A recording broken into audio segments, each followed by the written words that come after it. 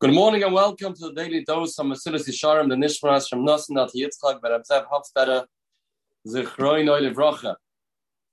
We'll be learning in the Mesilas Yesharim the idea of honesty, integrity, not to steal from others, even in a subtle way.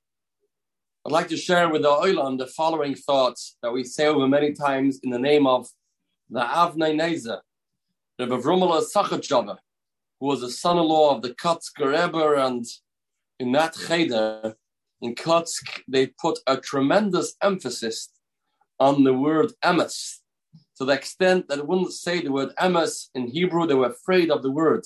They would say vua in Yiddish, which means truthful, because to say, is it emes, was something that they lived up to, and they were just afraid to say it, because maybe it's not 100%. So it's say, this is vua. Abininezar writes in the Tshuva in Abininezar the following question: why does a Yid have to keep the Torah? You'll say to me, what are you talking about? We have to keep the Torah because we stood at Har Sinai and we all committed and we called out and we said, Na'aseh v'nishma. Frag Abininezar, but why do you have to keep Na'aseh v'nishma that you committed to do? It's only because it says in the Torah that Moitzes v'sechat tishmor, midvasheket tirchak. There's many psukim that talk about a person that has to be straight and honest and keep your words. But the question is, what comes first, the chicken or the egg? If we don't have to keep the Torah, then we don't have to keep the Na'aseh v'nishma. How can you tell me you have to keep the Torah because we said Na'aseh v'nishma? You only have to keep Na'aseh v'nishma because the Torah says you have to keep your word. But if I don't have to keep the Na'aseh v'nishma, because that was what is mechavi to keep the Torah, but I don't have to keep the Na'aseh v'nishma, so therefore how does anything begin? Why do you have to keep my words? I won't keep my word, and what will happen? How does it all begin? Azor fragt the Abininezar a question. And the answer is, and it's clear, the reason why we keep our words, the reason why it's mandatory that a person has to keep his promises is not based on a pasuk in the Torah. It's naturally incumbent. The feeling that a person feels deep inside him that registers in his very essence that he has to keep his words.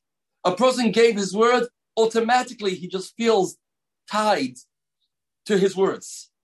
That's not because the Torah said so. This is even before the Torah. This is an inbuilt nature that the Eibishter gave us. Implanted in our hearts and minds is we can't go against our own commitments. We can't ignore the words that we said. We just can't do that. And that's the mechayev of Na'aseh v'nishma. The Na'aseh v'nishma was mechayev not because of the Torah, because naturally a person feels bound to words that he said. And that's the basis of the Torah. If we live in a generation like the generation that we live in, that truth and honesty, integrity is something that is not so popular, unfortunately. This is undermining the very essence of a human being, the very foundation of what the whole Torah lies on. If a person can say, I gave you my word, but so I said, big deal. He doesn't understand the aleph base, what it means to be a human being, forget about being a yid. So we had a Dura Mabel that we learned about in the parsha that weren't honest.